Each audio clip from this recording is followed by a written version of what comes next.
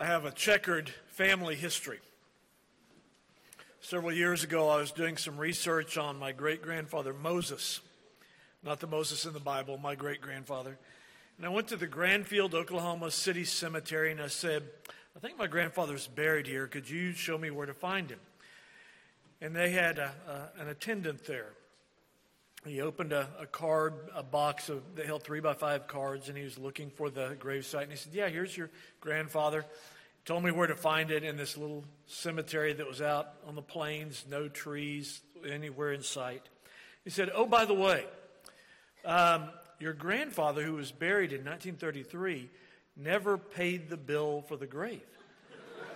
And I said, how much is it? And he says, $10. I said, do I owe you interest? He said, no, we'd be happy to clear this. This is our longest standing unpaid for grave. I said, can you give me change for a 20?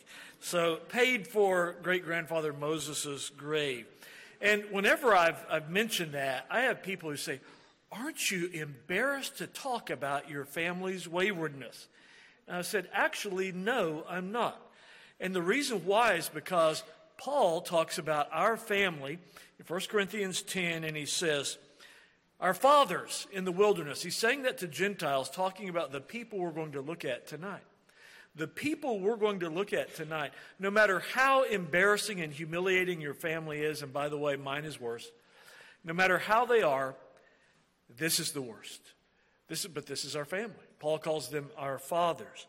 Now, I hope you have your Bible open in Numbers 13 and 14. You will certainly need it. And we are studying the life and career of Joshua. Joshua was born a slave in Egypt. His first few decades are spent in hard labor. And Joshua's whole nation, the people of God, are in Egyptian slavery. And we're told in Exodus 2, finally, under the boot of Pharaoh, they cry out for deliverance. God hears them, remembers his covenant with their forefathers. And God calls Moses out of exile in the desert to come and be Israel's deliverer. God then sends 10 successive plagues on Egypt, each more severe than the previous one.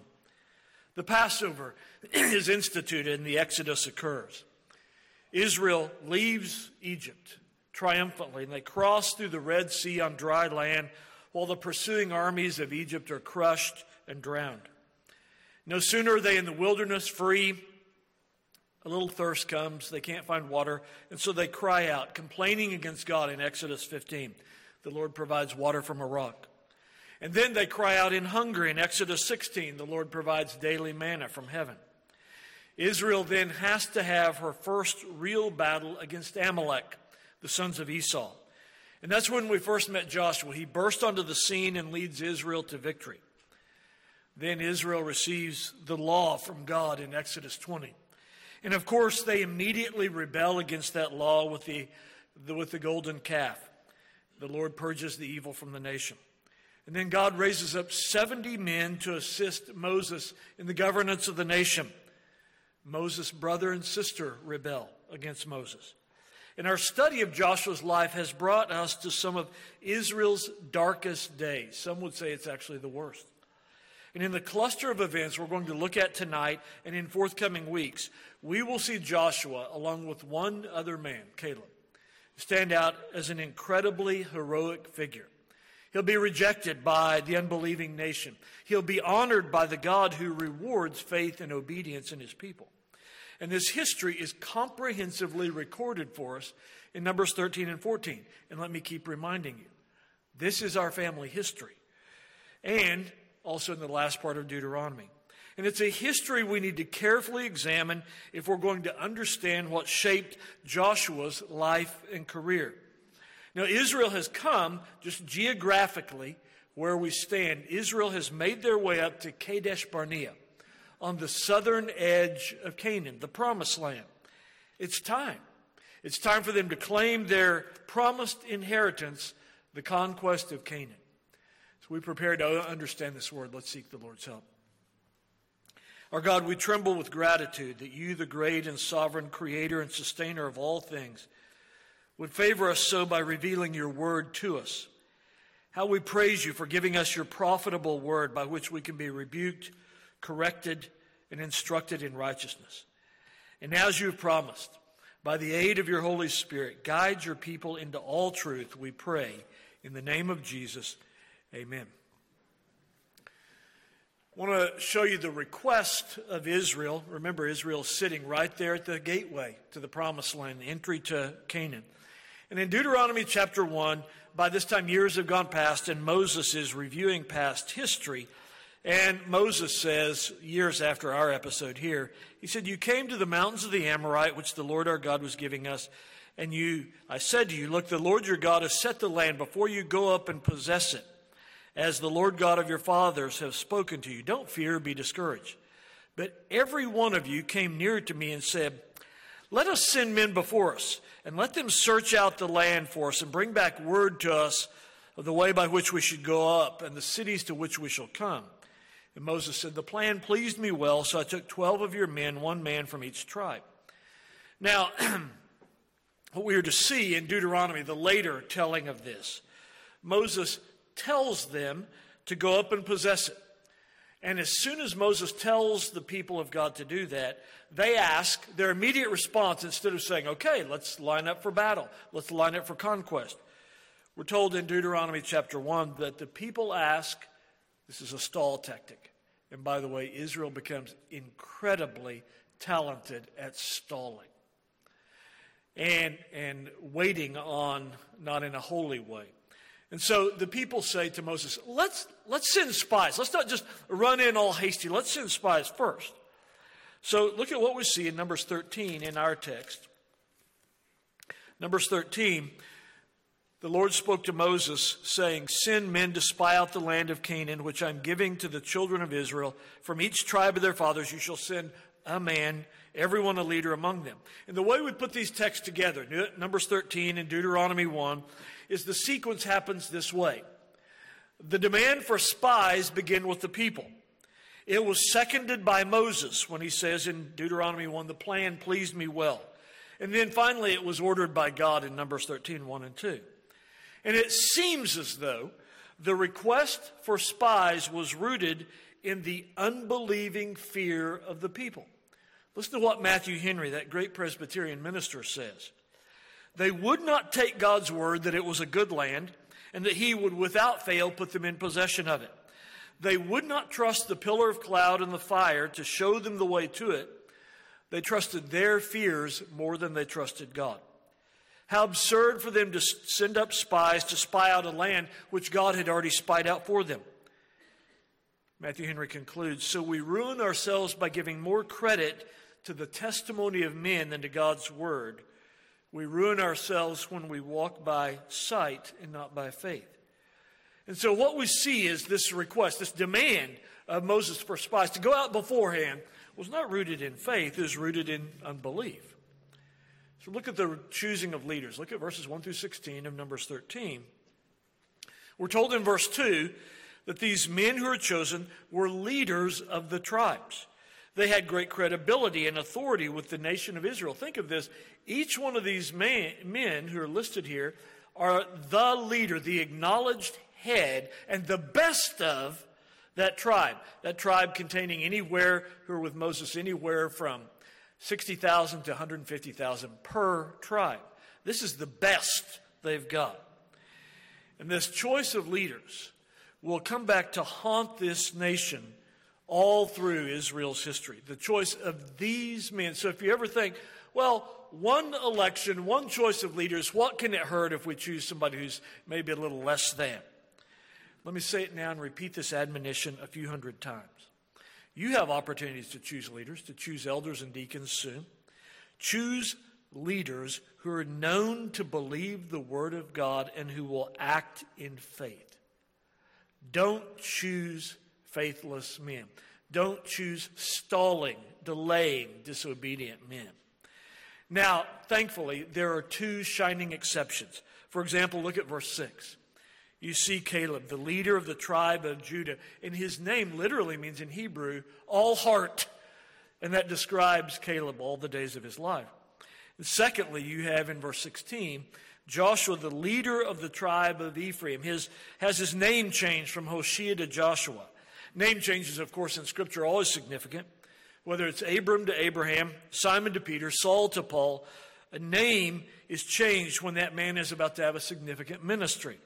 Of course, Joshua means Jehovah saves and is the Old Testament Hebrew form of Jesus. And so the mission is defined for these leaders. Look at verses 17 through 20. We read there the mission.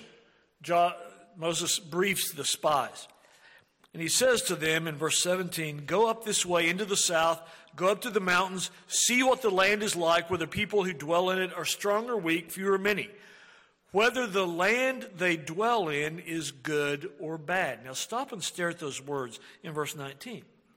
Moses tells them to see if the land is a good land, whether the cities they inhabit are like camps or strongholds, whether the land, again, is rich or poor, whether there are forests there or not. Be of good courage, bring some of the fruit of the land. The time was the season of the first ripe grapes. Does it strike you as strange that Moses tells the spies to go check and see if Canaan is a good land?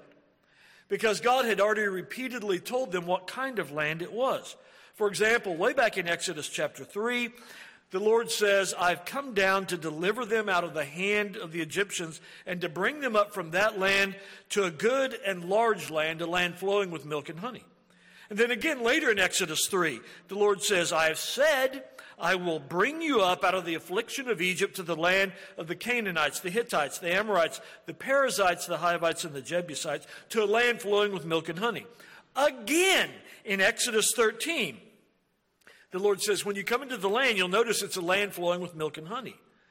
And so when you read Moses' briefing, look at it there in verse 17 to 20. So what if it's lean?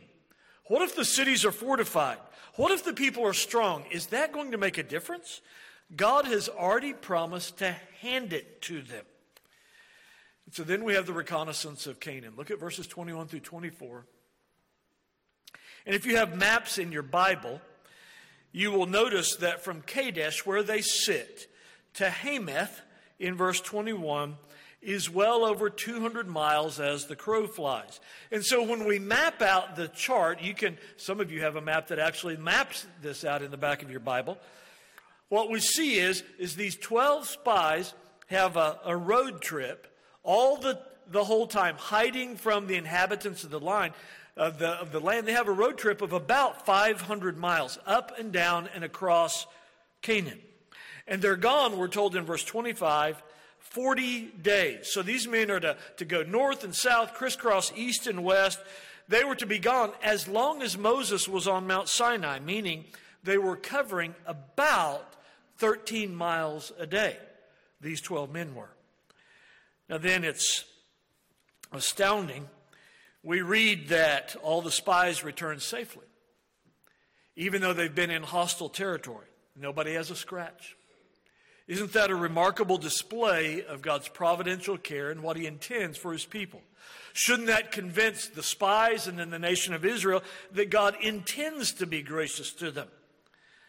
Now what's telling is all the 40 days these spies are gone, we don't hear a word from the Israelites. Why? We know these people. This is family, remember?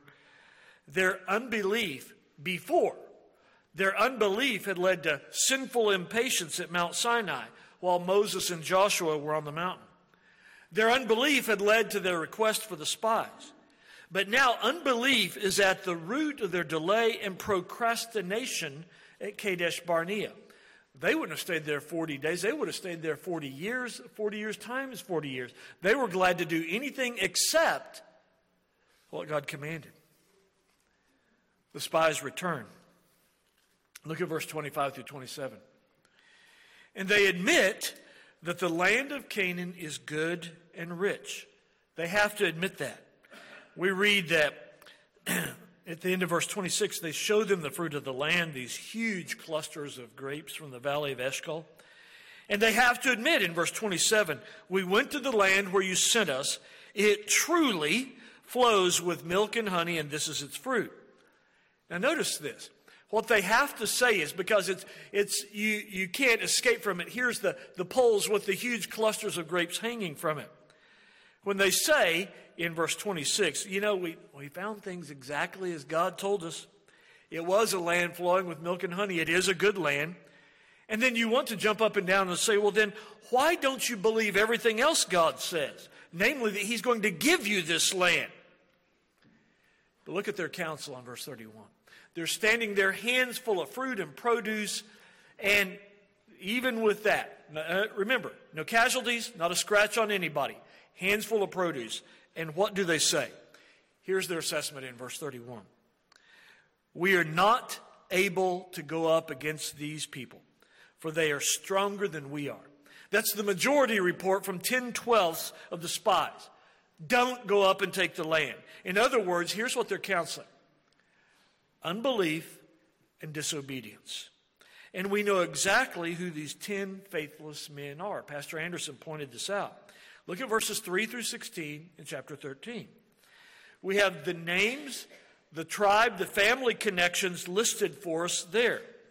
And it's fascinating to me how often the Lord lists the names of wicked men in Israel's history, in Old and New Testament. And so not only do we have these, we know who the 10 faithless men are, they're their names. But then in Joshua 7, we'll come to Achan. We know him well by name. And when we come to the New Testament, nothing changes. When Paul writes the pastoral letters to 1 and 2 Timothy, he names the men who should be marked out as wolves and excommunicated. He says, Phygellus, Hermogenes, Demas, Alexander, and Hymenaeus. You see, the Lord remembers faithless men who bring harm to his church. He remembers them for judgment, and that's what we see happening here in verses 3 through 16. You have listed, and it will be listed for all eternity, these 10 faithless men. Well, listen to their reasoning. Look at verse 28 and 29 and 32 and 33. Here's their reasoning. When they say, don't go up, why not? Well, they say in verse 28, their cities are walled and fortified. Deuteronomy chapter 1, the later history says they're fortified to heaven. And in verse 32 and 33, they say, the people are huge. They're men of great stature. They're giants. And in verse 28, they say the residents are strong. This is where their scouting and research has led them.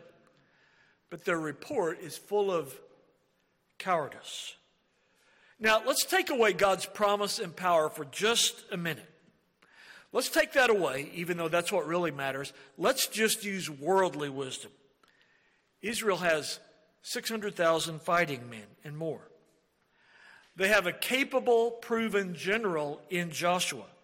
The only battle they've ever fought against Amalek, they won. Surely one of these spies said, hey, we're 1-0, we're undefeated, let's go up against them. And they have this going for them.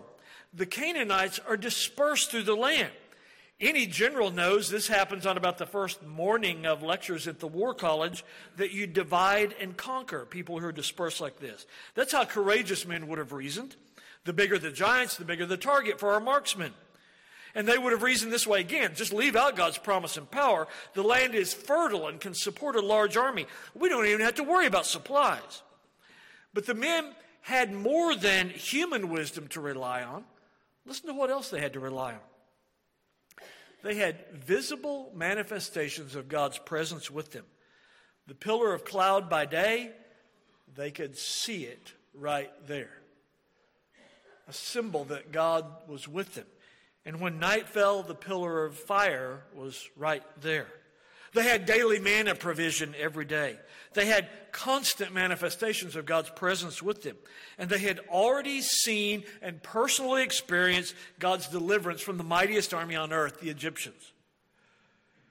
All their experience, their victories over Amalek and Egypt, all the manifestations of God's presence pointed to them going up and taking the land now. On top of that, Israel had all the rich covenant promises of God. And they had already seen it was true. Their spies said so. They'd seen it was a good land. Why not trust him for the rest now? And they had those promises. The promises that go back to Genesis 15 when God says to their father Abraham, to your descendants I've given the land. The promise in Genesis 17, I will give to your descendants after you all the land of Canaan. They knew these promises. They were as familiar with them as you are familiar with John 3:16. but their eyes were glued to their weakness and their enemies. So I want you to see a sight. It's really sort of an amazing sight. Look at Numbers 14. The nation responds wickedly in Numbers 14. What we see there is all the congregation lifted up their voices and cried, and the people wept that night. So you have somewhere upwards of 2 million people plus fussing, crying, wailing, quite a scene all the night. Now get the picture about volume. Have you ever been to Death Valley at Clemson? Cindy and I are Sooner fans, but every so often we slum and step down and go to Death Valley at Clemson. And it holds about 80,000 people there. Think of this, 25 Death Valleys lined up side by side in an area about 2 square miles, all weeping loudly. Why all the fuss? Why all the commotion? This is all over an imagined evil that's not happened. It's over something they think might happen if they were to obey God and go up and take the land. Have they suffered a crushing defeat in battle? No. Were the giants of the land surrounding their camp and placing them under siege? Nope. Did all the spies limp back into the camp wounded, carrying tumbleweeds and spindly grapes, saying the land was barren? No. Well, what did happen? Where are the casualties? There are none. Here are millions of people losing a good night's sleep, traumatically upset for no discernible reason. They're agitating themselves into a frenzy so that they are almost ready, as we'll see as we develop Numbers 14 over the next few weeks, they're ready to stone their leaders. Why? Because they received an evil, unbelieving report. But the evil report itself is contradicted by the evidence that God had promised he'd give them the land. The evil report contradicts the commands of God for them to go up. The evil report goes counter to the encouragements of Caleb. Look at verse 30 of chapter 13. When Caleb, we're told, quieted the people and said, "Let us go up at once and take possession, for we are well able to overcome it." And this evil report goes counter to their experience of the last 24 to 30 months where God has hand-carried them through all sorts of dilemmas and danger.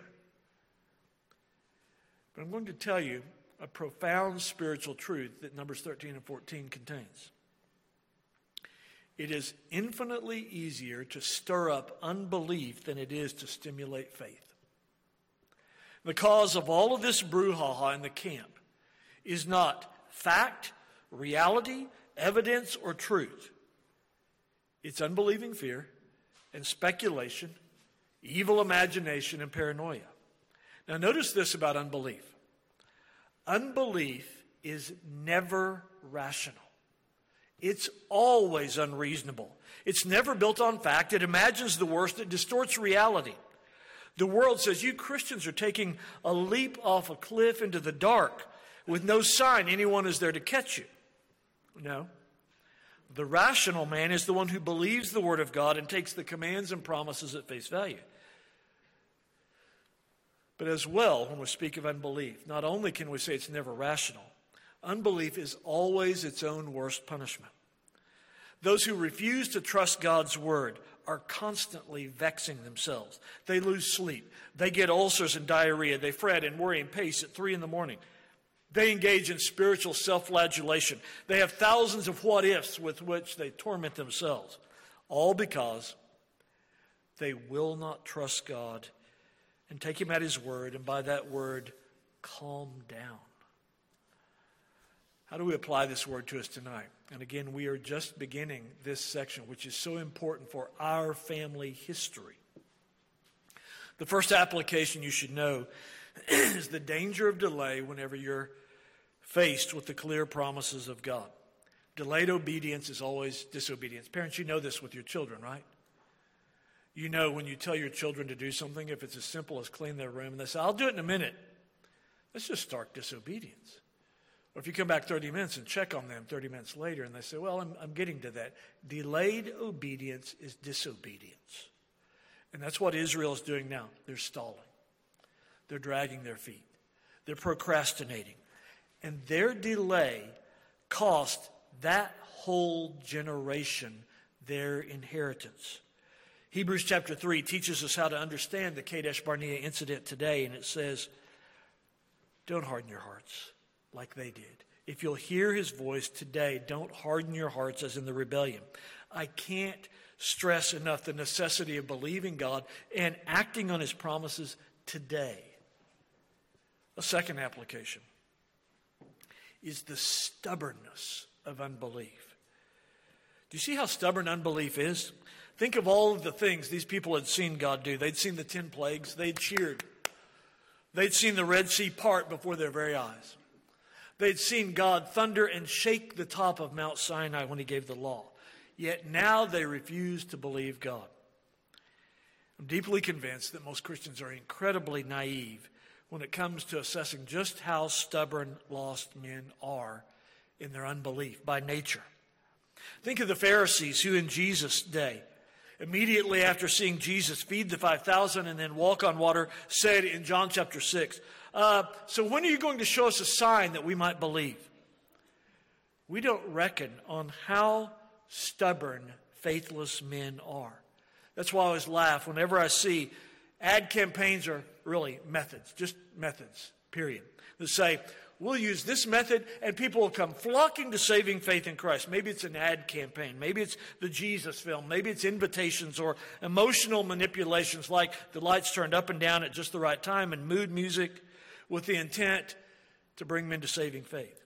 Friends, if the miraculous plagues in Egypt and the parting of the Red Sea and the pillar of cloud and fire and the daily manna and the miraculous triumph over Amalek and the water from the rock, if these don't persuade men to saving faith, your silly method is not going to work. Because by nature, men are hard-hearted. They are doggedly unbelieving. It takes nothing less than a sovereign, gracious, mighty work of God to change a heart. Put down all your arguments. If we would only do this program, Carl, but yeah, maybe some of those other methods, but if we just do this program, this method, then men would believe. My friend, God alone in his sovereign mercy can blast the unbelief from men's hearts. Remember, Joshua's new name means Jehovah saves. Only he can give saving faith. Another application you should see, and we're going to go deep in this in the next few weeks. Unbelief is a root sin.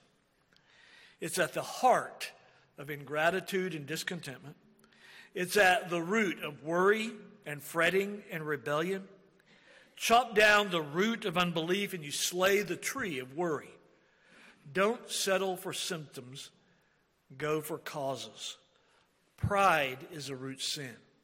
Idolatry is a root sin. And what we will see is unbelief is a root sin which plagues Israel from this day for the next 1,500 years. And it does them in at the time of Jesus. A fourth application. Unbelief is incredibly infectious. It's so infectious that it can spread from, look at verse 1 of chapter 14. It can spread from 10 men to 2 million men in less than 24 hours. The worst case of COVID you've ever heard of doesn't have that sort of virology. It can spread from 10 men to 2 million in 24 hours. Now, what I want to do is I want to peek ahead. I want you to see what God does to the spreaders of unbelief. Look at chapter 14 in verse 36.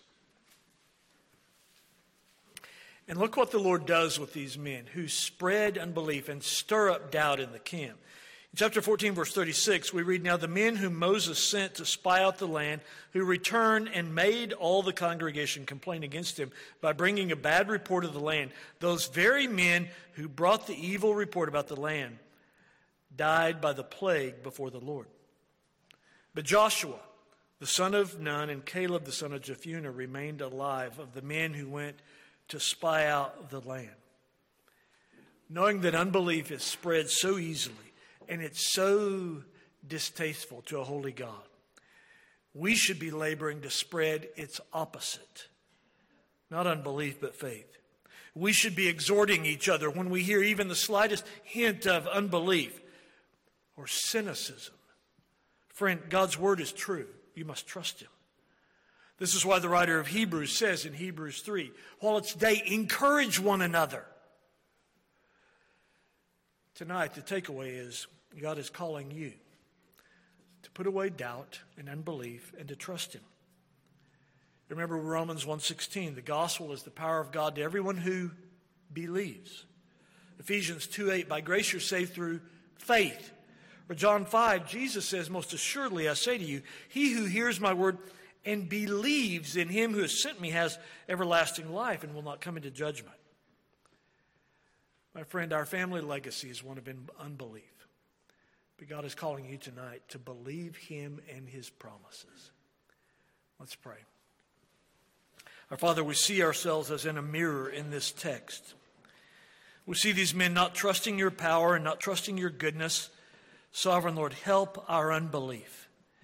Give us grace and draw us to rest on your promises. Our faith is weak and wavering.